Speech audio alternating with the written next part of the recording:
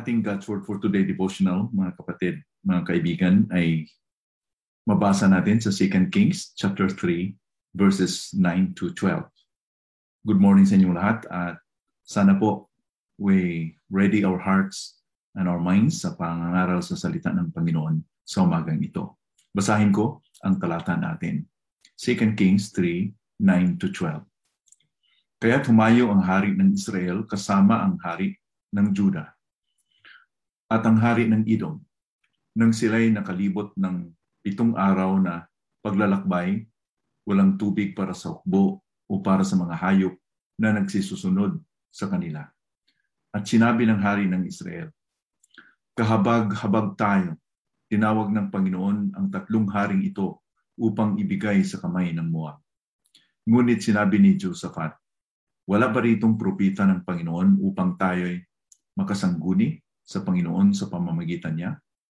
At isa sa mga lingkod ng hari ng Israel ay sumagot, si Eliseo na anak ni Shaphat, na siyang nagbuhos ng tubig sa mga kamay ni Elias ay narito.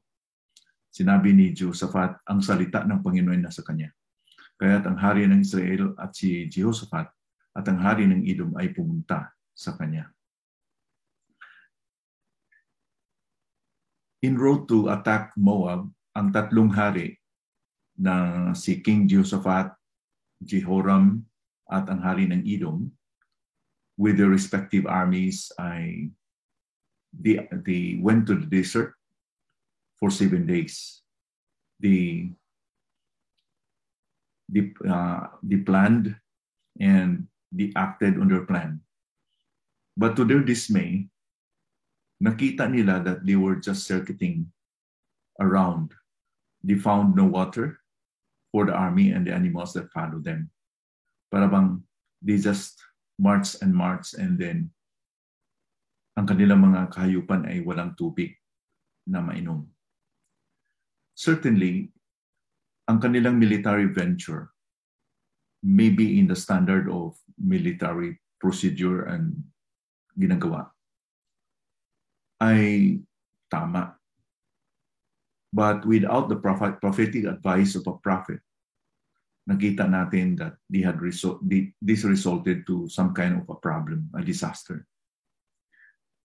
Si Haring Solomon, siya po ang nagsasabi sa Proverbs 16 verse 25, there is a way that seems right to a man, but its end is the way to death.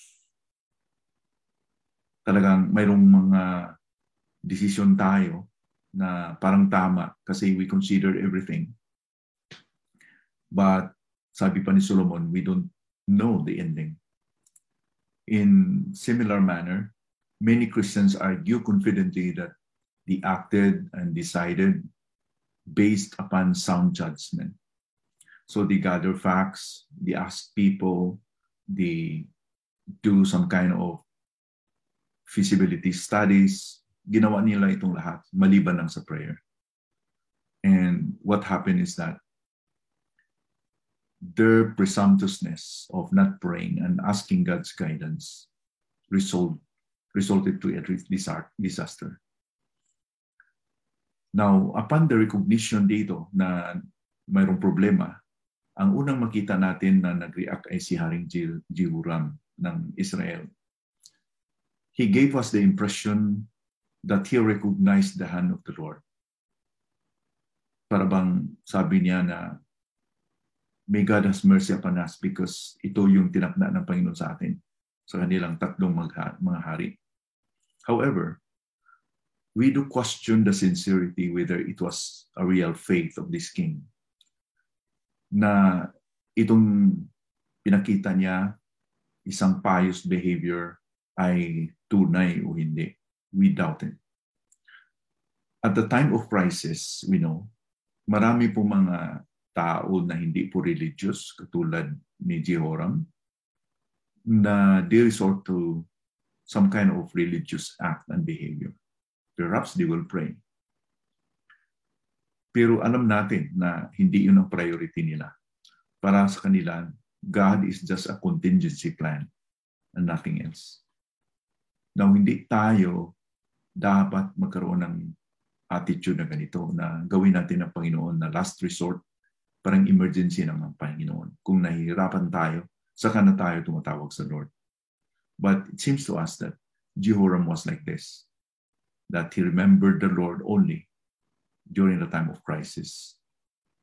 Now, si Jehoshaphat naman, the king of Judah, on the other hand, he was also brought to his senses. But ang kanyang reaction ay iba sa reaction ng hari ng Israel na si Jehoram, because nagtanong siya, is there no prophet of the Lord here to whom we may inquire of the Lord? Alam niya, para bang nalimutan ito ni Jehoshaphat na dapat sa simula pa ay tatawag sila ng Panginoon.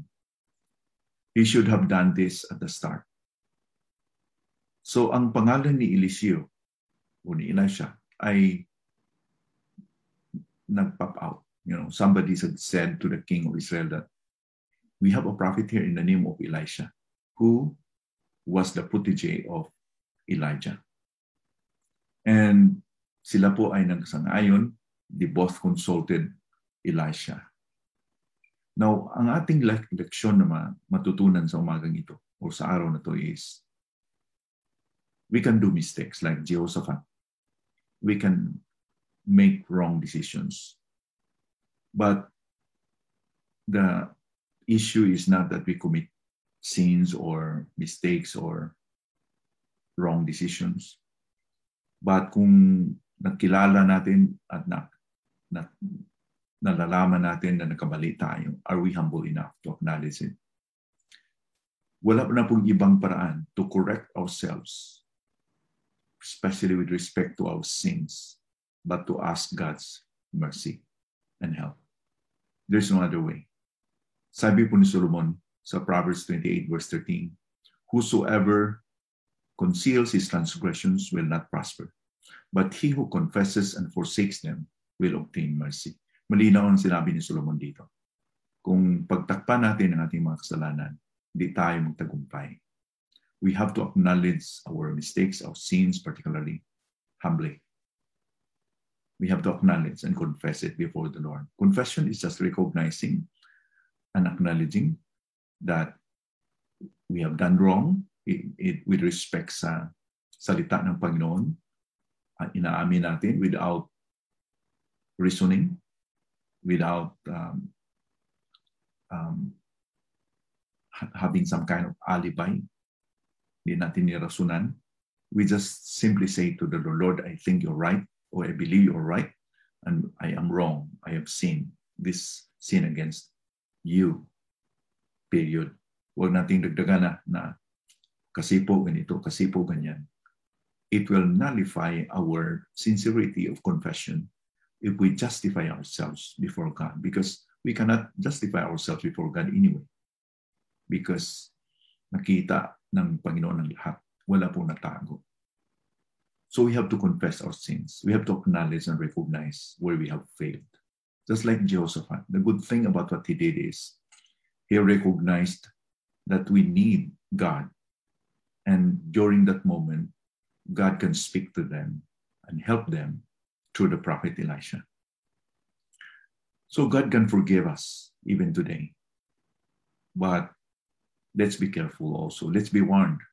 God may forgive us, but yung konsekwensya ng ating kasalanan, maaring hindi yun kunin ng Panginoon. We will suffer the consequence. Halimbawa, when a drunk person or a drunkard, nagsisi siya, hindi na siya umiinom, hindi na siya nagpatuloy sa addiction ng wine or sa alak, sa alcohol, mapatawad siya ng Panginoon, of course. But kung mayroon siyang sakit sa ulcer, sclerosis of the liver, or ano pang related illnesses because of the abuse of alcohol, the use of alcohol, maaaring manatili yan sa kanyang katawan. So God can forgive, but the consequences might stay. So let it be that this lesson that we have learned from the kings ay nag-remind sa atin that before anything else, we have to ask, ano kayang sinasabi ng Panginoon dito? Before I act, before I decide, before I do this decision, ano kaya ang sinasabi ng Panginoon? Is there a prophet here who could talk to me? Or in other words, sa ating panahon, ano kayang sinasabi ng Panginoon dito? Through His Word. So, sana mga kapatid, mga kaibigan, naka-remind sa atin dito how important it is really to discover the will of God through His Word. Manalangin tayo. Panginoon, salamat po for this morning that you have given us another opportunity that we can learn this principle of seeking you first in our lives. Asking your guidance before anything else, before we decide, before we are going to do and act, we have to seek you first. We have to seek your guidance. We have to acknowledge you because you are the only one, Lord, who can give us the right direction. We have to trust you with all our heart and lean not unto our own understanding and acknowledge you in everything. And you promise that you're going to direct our paths. Otherwise, Lord, we will be like them circuiting around the wilderness and ending up into a disaster. Thank you for this reminder, Lord, today. Help us to remember this truth, not only for today, but every day. In Jesus' name we pray. Amen.